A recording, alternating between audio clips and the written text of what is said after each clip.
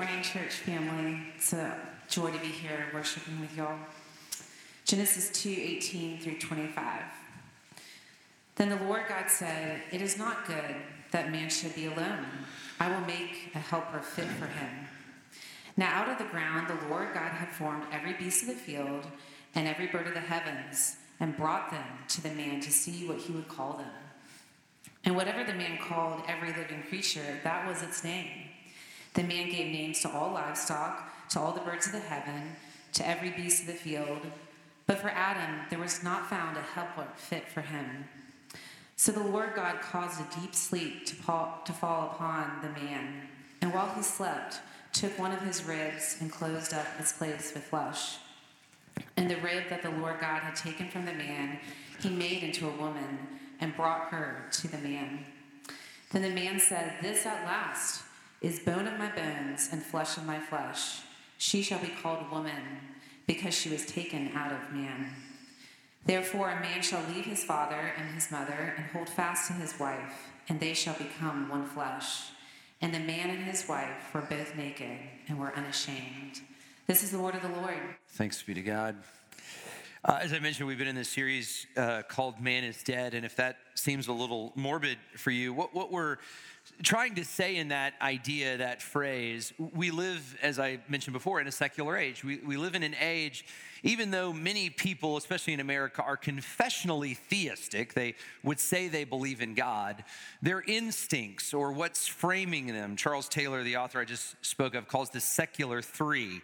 And really, secular three means this: the decisions you're making, the impulses you have, how you're framing your life are not framed with the fear of the Lord in mind. They're not framed with God in mind.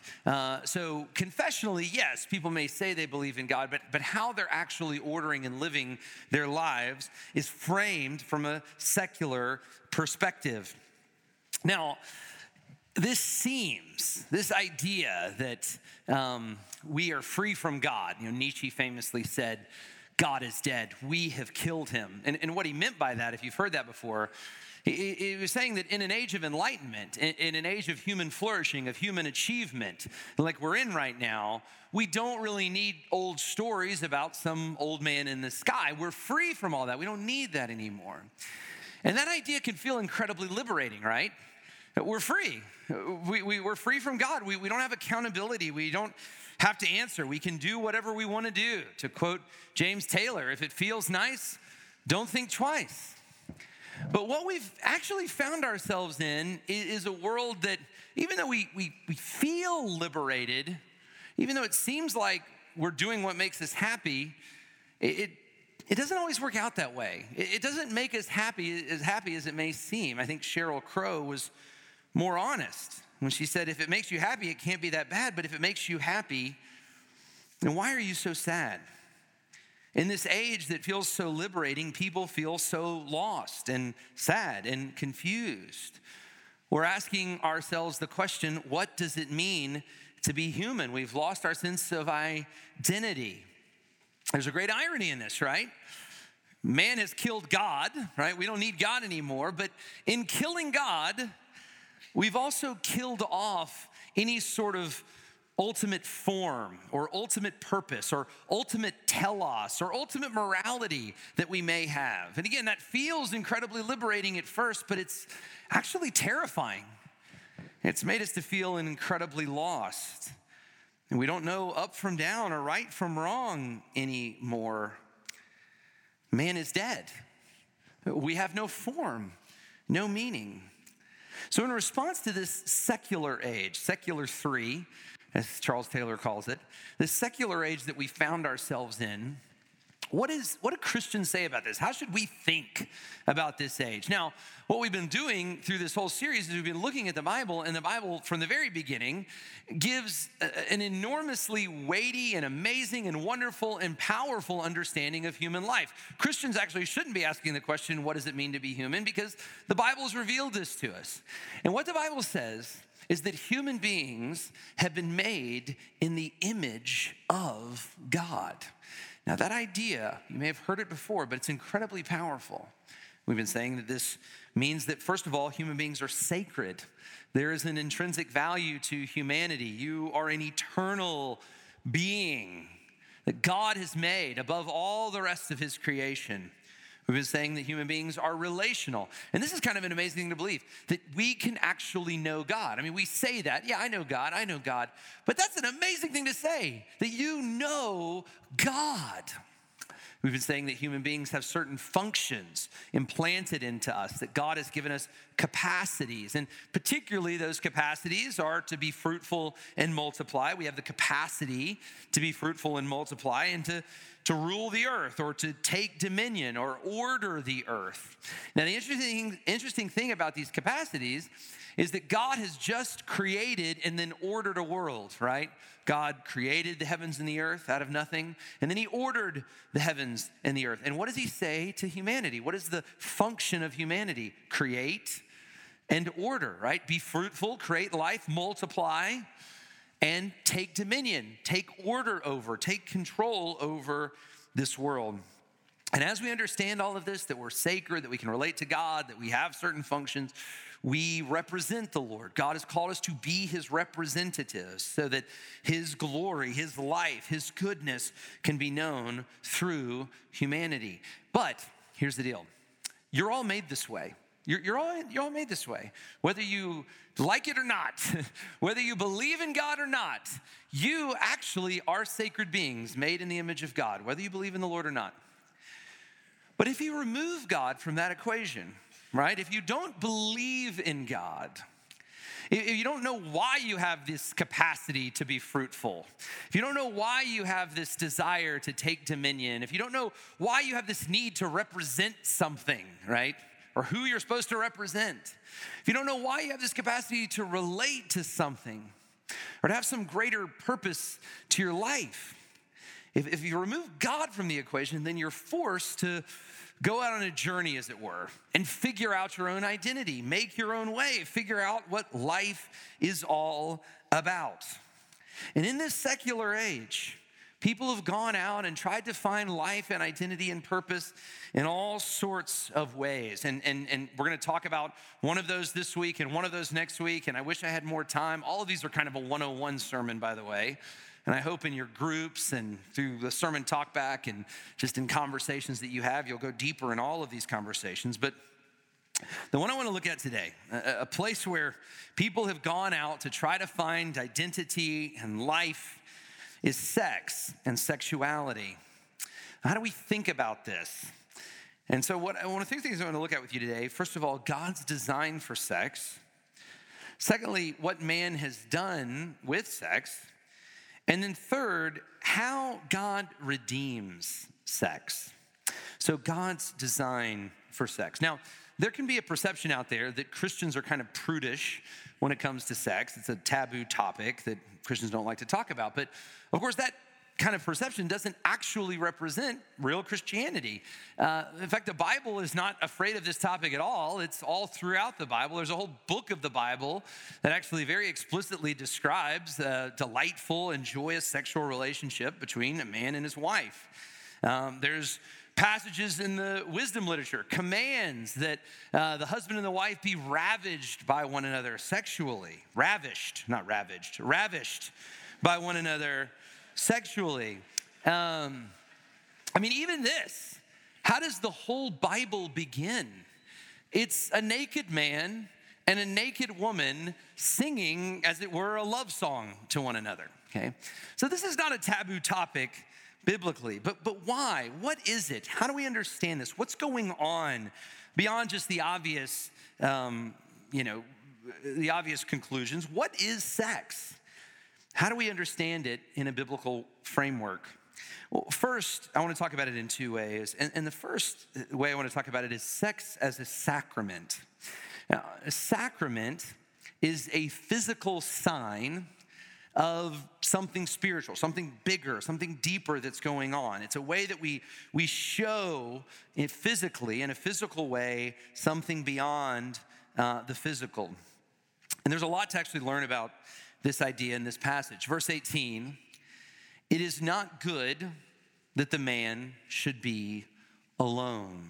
It's not good that the man should be alone. And so what does God do? He begins to create human relationships. Now, in this particular instance, he creates marriage. Now, as a side note, though, there are many kinds of human relationships that are all cures for loneliness. Some of them we see in the Bible. One is friendship. One is a relationship with our family. One is deeper intimacy with God. And one is, of course, marriage. These are all ways that we experience community, relationship with one another. And the reason I point this out, I wish I could jump into all of these, but the reason I point this out is I think we live in an age that is hyper-focused. It overemphasizes romantic love as a cure to loneliness. And I want you to hear this, especially to some of my single friends out there. When romantic love is rightly pursued according to God's design, it is wonderful. It does give you a sense of enormous belonging and love. But, and I really want you to hear this, please listen to this. When you pursue romantic love wrongly, outside of God's design, it actually only leaves you feeling more lonely. It's only a cure to loneliness if it's pursued rightly, if it's pursued according to God's design. But God, of course, has created us to be relational beings. It is not good for man to be alone. So God gives the man a wife. And God's design for marriage is that it would be a lifelong, whole self union between a man and a woman. That was God's design, that there would be a lifelong, meaning until death, whole self, meaning every component of the person, the whole personhood union between a man and a woman. And when that is understood, what is the conclusion? Verse 25, the man and his wife were both naked and were not ashamed. There was no shame. There was no discouragement. There was no brokenness. It was whole. It was healing. And this sex that they experienced, this naked intimacy, if you will, that they experienced here was a sign of the whole self-union that they were to experience with one another. I define sex this way. Sex is a sacrament of marriage that physically points to the whole self-union between a husband and a wife. Sex is a sign of marriage that physically points to the whole self-union between a husband and a wife. Verse 24, therefore, a man shall leave his father and mother and hold fast to his wife, and they shall become one flesh. The word hold fast there, it comes from the Hebrew dabak. And I don't actually prefer this translation. I actually like the old King James better, but we dropped it because we don't use this word that much, but it's a good word, cleave, right? Dabak, it means to cleave, to be totally joined with. That's the translation here, right? A man shall leave his father and mother and form one union, one whole self union with his wife. She shall leave her father and mother and cleave, form one whole self union with her husband. And then what is the response to that? And they shall become one flesh. And the word flesh there is the word basar. Now this is more to the point of flesh. Their bodies come together. So do you see God's design here? When cleaving happens, right? When the whole personhood is joined in the lifelong covenant of marriage, then the flesh comes together as a sign of this whole self-union. We see the same kind of language in the New Testament. There are two Greek words for body. One is soma and one is sarx. And soma is kind of the whole self. It's kind of the dabak of this. It's the whole personhood. And the other is sarx, which is more the fleshy part, the body part of the human body. So Paul famously says in 1 Corinthians 6, this is a famous passage on Christian sexual ethics. He says, do you not know that he who is joined to a prostitute becomes one, and this is amazing, one body with her. One soma is the word Paul uses there. Don't you know, Paul is saying, that you can't just have casual sex? Like if you're joining yourself with a prostitute, you're actually becoming one body with her. For it is written, the two shall become one sarx. When the flesh comes together, when the sarx comes together, the soma comes together. When the flesh comes together, the whole person comes together. This is why there is no such thing as casual sex. I mean, there is, but this is why it never works. This is why during sex, people feel compelled to express their love, to say things like, to make promises, to say things like, I'll be with you forever, right? They feel this compulsion. The soma is coming together. It's not just a physical thing.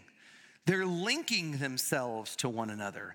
Debak and basar, soma and sark, when they are joined, they should not be ripped apart. I mean, what do we call it? What's the word we use when the body gets separated from the soul and mind and spirit, right? What do we call that? When the body gets separated from the soul, what's the word we use to describe that phenomenon? And you know what that word is?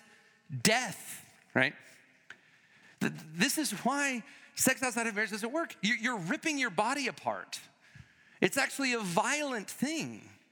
It's why there is always accompanied with that this feeling of emptiness and loneliness. It's why it never feels healing and whole. And this gets to this idea of sacrament. A sacrament is a physical sign of something more, something spiritual, something deeper. So we practice these ordinances or whatever you want to call them, sacraments here. Baptism, the Lord's Supper. What are we doing? It's a physical thing.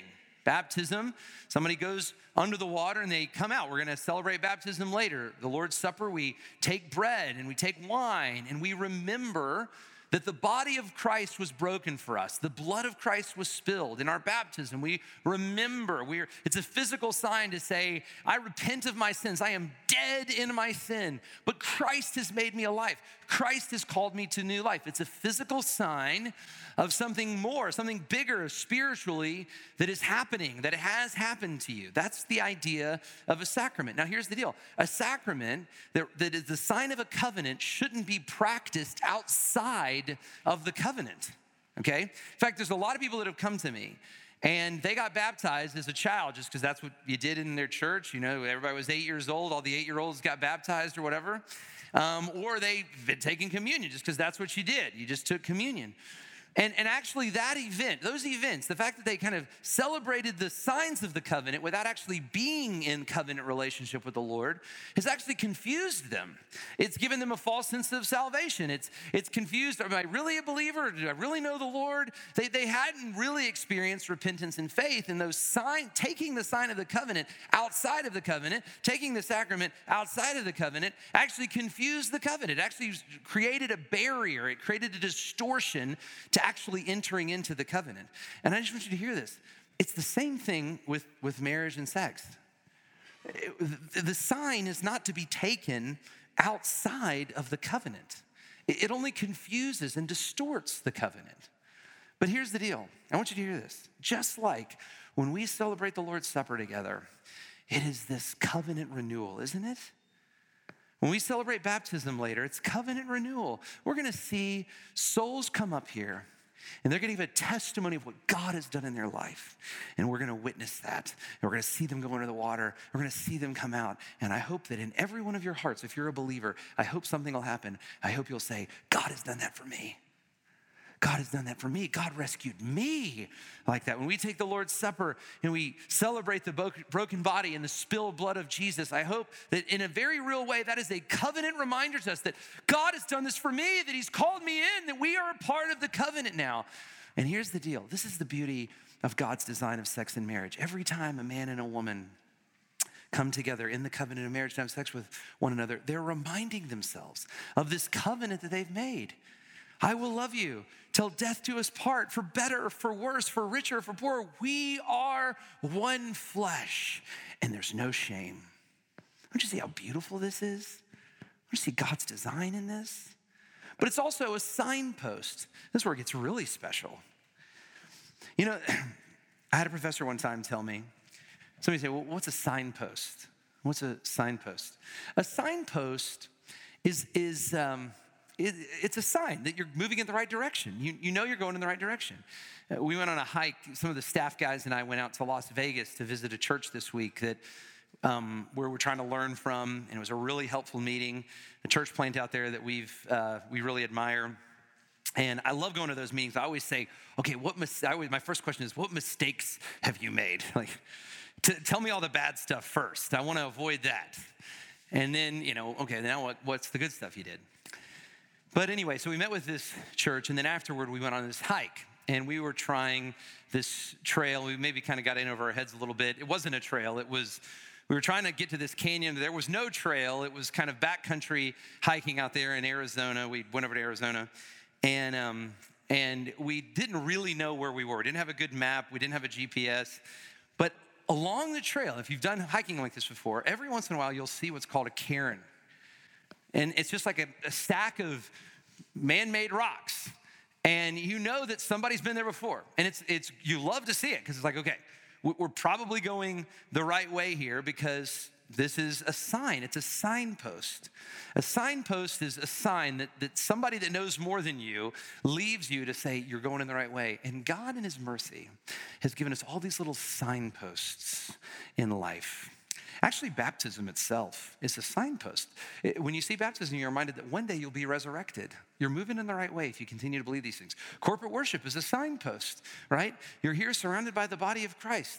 One day you'll be surrounded by every tribe and nation around the throne of God. This is a signpost. You're doing the right thing. You're moving in the right direction. Sex is like this. God has created us in his image to create, to be like him. I had a professor one time say this. The reason that God made sex so pleasurable is that he wanted to show us in the way we created life how much joy and pleasure he has in creating life. I thought that was well said. It's a signpost that you were made to be like God, to know God. And again, all of marriage is like this, isn't it? As sex points to the covenant of marriage. What is marriage? Paul says in Ephesians 5, it itself is a signpost. It points to Christ in the church. When you consider marriage, those of you who are happily married, those of you who aren't married, but you know somebody that's happily married, there's something about that magic, that mystery in the pursuit of man and a woman for one another. It's a signpost. It says, this is who you are. You were designed to be loved by God like this woman is loved by this man. You were designed to be one with God like this couple is one with one another. Again, don't you see? Don't you see what God has set up here? All of this is so good. All of this is so healing. It's so life-giving. It's so helpful in our pursuit of knowing God. So that's God's design for sex. But secondly, second point, what have we done with it? What have we taken this and done with it? Well, this gets back to the image of God, this idea of the image of God. Remember I said before, the four things. We're sacred beings, we're relational beings, we're functional, we're representative. If you take away God, if you take away the image of God, if God hasn't given that to us, then you have all these functions, you have all these things, but you have to figure out an identity. You have to figure out who you are. I like to say it this way, you have to find a life. The New Testament uses this great word, Zoe. And this idea of Zoe, it's different. There's two Greek words for life. One is bios, which means life, like you're alive, biology. But one is Zoe. And Zoe is like your life, your identity, your purpose. What is your life? What is the meaning of your life? What is your Zoe? What are you living for? And here's the deal. You're all made in the image of God. And you're either using what God has entrusted to you to live for him, to live for his glory. You know him. He is your Zoe. He is your meaning. Or you're looking for something within all these functions. You're looking to find life within these things. You're looking for some identity. And one of the places where people go to look for a Zoe, to go to look for an identity, is sex. Whether this is sex outside of marriage, whether this is homosexuality, whether this is transgender or gender confusion, all of this comes from the same impulse. It's all this desire to find a Zoe. It's all this desire to find a life. It's all this human-centered identity outside of the Lord. So to the young couple that's having sex outside of marriage, I know what you're doing. You're trying to find Zoe. You're trying to be happy. You're trying to have fun. I know what you're doing, but it's outside of God's design. And if you go into sex like that, looking for a Zoe outside of God, if you go to sex for life, it'll always disappoint you. It'll never be as whole as you desire. It'll never be right. You'll always be marketing yourself, right? You'll always be worried. There'll always be fear in it. There'll always be a little shame. But if you go to sex with a Zoe, by God's design, in the way that God created it to be, oh, there's so much life there. Same thing with a homosexual person. If you're dealing with homosexual relationships, you're here today. I just want to say to you, I know what's going on there. You're looking for an identity. You're looking for life. You're looking for belonging, like we all are. And in a secular world that doesn't understand God's design, it would say to you, the reason that there's some pain and hardships here and there is because you're not like them. You're like this. And you're saying, well, maybe I can go to this. Maybe this will give me a Zoe. Maybe this will give me a life. But it's not God's design. It's not how the Lord made you. I think in so many ways, homosexuality is a distortion on one side of friendship and on the other side of romantic love. Both of those are good impulses. An impulse to friendship, to have deep and meaningful relationships with people that are of your same sex, is a good impulse, but God has a design for that. The impulse for romantic love is a good impulse, but God has a design for that. And it's only when we have our Zoe and life in Him that there's true wholeness and peace and rest. To the person struggling with gender identity, again, in a secular world, if you have to go out and find your own identity, if nothing has been given you from God, you have to go make your purpose and identity. Again, it seems so liberating, but bless you if this is where you are, because that's terrifying. And you'll go and you'll chase all sorts of things. And the secular world will say, well, this is how you are, and this is how you are. The reason you're sad is because of this or this or this. And I just want to say, you know, the same is true if you're going to your work for a Zoe. The same is true if you're going to really noble things like parenting.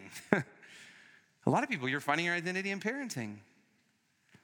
Maybe it's even Christian ministry that you're going to. Say, well, this is why I'm important. Look at all I'm doing for the Lord. I just want to say, if you're going to any of these things for an identity, for life, it'll always leave you empty. It'll always leave you dissatisfied. It'll always lead you disenchanted. This is the disenchantment of our age. Because we were made for God, by God, and for God. You only find real Zoe when you know the Lord. And I think we can so identify with the band The Counting Crows. One of their lines, "Can't you hear me?" Doesn't this disenchanted age, isn't this our disenchanted age? Can't you hear me? Can't you hear me? Because I'm screaming. And I did not go outside yesterday. Don't wake me. Please don't wake me. Because I'm dreaming. And I might just stay inside again today. The Bible says it like this. This is from Jeremiah 17. Thus says the Lord, cursed is the man who trusts in man and makes flesh his strength, who's trying to find his identity and his achievement and what he can do and who he is, makes flesh his strength, whose heart turns from the Lord. Here's what it says of this person. He is like a shrub in the desert and shall not see any good come. He shall dwell in the parched places of the wilderness, in an uninhabited salt land. Where are you finding your identity? Right? Where's your life? Is it in yourself? Is it in something you're charting out for yourself, something you're doing, something you're accomplishing? Here's what the Bible says about that. Whether that's in same-sex relationships, whether that's in success in business, whether that's in, I've done a lot of good Christian ministry for the Lord. If it's in yourself and what you have done, here's what the Bible always says of that. Cursed is the man who trusts in man. Your life is like a desert. You'll have no life. But the Bible goes on and says, blessed is the man. Blessed is the man who trusts in the Lord, whose life is in the Lord. He is like a tree planted by the water that sends out its roots into the stream, that does not fear when the heat comes. For its leaves remain green and is not anxious in the year of drought. I like that. It's not that the Christian life is without hardship. Heat comes, drought comes, but there's a stream. There's a river that won't run dry. And even despite hardship, and even despite pain, and even despite the difficulty of life, there's leaves, there's fruit. It does not cease to bear fruit. Now you could say, okay, thanks, Jason. Good sermon. I'll just trust in the Lord, right? I'm just want to be one of those people. I'm not going to be the desert guy. I'm going to be the stream guy. Okay, let's pray and we'll go home. Here's your problem, and here's my problem. It's verse 9, which says, the heart is deceitful above all things and desperately sick. Who can understand it? Here's the deal. Who of us has really trusted the Lord? Who of us has really trusted the Lord? Who of us is really pure? Who of us has not been deceived? It's easy to think, well, I'm not, perverted sexually. I'm not broken sexually. Here's what I would say. Yes, you are. Who do you think you are? One preacher said it this way. Anyone north of puberty is perverted in some way or another.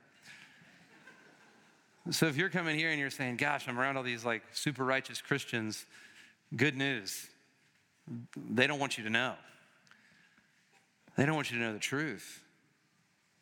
In one way or another, we're going after things that are false, that are idolatrous. And so this leads us to the third point. How does God redeem all this? What is our hope? If our heart is deceitful, if we're parched in a dry land, what is our hope? In this passage, it's a very interesting story. God brings out a new life, Eve, through the rib of a man. He puts the first man, Adam, to sleep, and from his side, he takes a rib. Adam is wounded, if you will, and God brings forth this new creation, this new life, this woman, Eve, and it's pleasing to the man, and it's good, and it's whole. But of course, what does this man and woman do? They take what God has given them and they distort it, they spoil it. They seek themselves and not the Lord.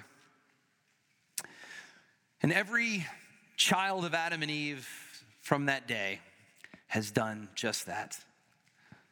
Except for one. There was a second man who came. A second man who came. And he was the man who truly trusted in the Lord. He was the man who planted himself by the water of God's word. He was the man whose roots were always in the stream of God. The life of Christ was without sin. His heart was always pure. I mean, you think about this, every thought he had, every impulse he had was always toward the Lord. How unlike Jesus is my natural self. But he was so pure, he was so right. Every instinct he had was to please his Father. But instead of receiving the reward that he was due for that, instead of being the tree that always produced fruit, that always was well taken care of by the stream, Jesus actually traded places with us. He took on our sin, he took on our rebellion. He became the parched brush in the wilderness. He became the one that was put out in the wilderness, far from God, far from the stream of God. He was pierced for our transgressions. He was crushed for our iniquities. Upon him was God's chastisement. He exchanged places with us. He exchanged his righteousness for our sin. And I want you to hear this. And from his wounds, from his pierced side, as it were, God has brought forth new life. And you know what the evidence of that life is? It's this. This is what God is doing. Because of the pierced side of Jesus, because of the death, because of the life, because of the death, because of the resurrection of Jesus, this is what God is bringing to life. It's you who are looking to Jesus. And as you look to him, as you repent of your sin and trust in him, he brings forth new life in you. He gives you desires for him. He helps you to desire what is right and true and orderly and good. This is new life. And so I call out to you today. Look to Jesus. Find this life. Put to death the old man. Let the new man, let the new woman come alive in you. Paul says it this way in Ephesians chapter 4. Put off your old self, which belongs to your former manner of life and is corrupt, your deceit. This is the problem of our heart. Our heart's always deceiving us. And be renewed in the spirit of your minds to put on what? This new self, this new life, created after the likeness of God in true righteousness and holiness. You were made for God. You've all been made from God. You're all made for God. We've all ruined that in our sin, but God has restored us in his son, Jesus. Do you believe that? Do you believe that this healing is out there? And if you do, repent of your sin today. Whatever you're walking in here with, turn from it and look to Christ and trust in his healing power and trust that he forgives you and trust that he loves you and trust that his death actually counts for you. And that all of that shame and baggage that you carry in here, all of that sexual perversion that we all carry in here to some degree or another, be freed from it and follow the Lord. Experience this new life. Be the tree planted by streams of living water. Be the tree that even in hardship, even in loneliness, even in pain, continues to bear fruit. Whose leaf does not wither. May God do this in our church. May he produce life in us as we look to his son, Jesus. Let's pray. Father, you renew life in Christ. In his life, we've received righteousness. In his death, we have received forgiveness. In his resurrection, we have received hope that we will be raised, that we will be made complete, that our old self will finally be put to death, and that we will live as we were supposed to live. Father, bring forth this life in your church today. Give me, give all of us here, give these people faith, eyes to see, ears to hear, hearts to believe. May we look to Jesus. And we pray all this in his name. Amen.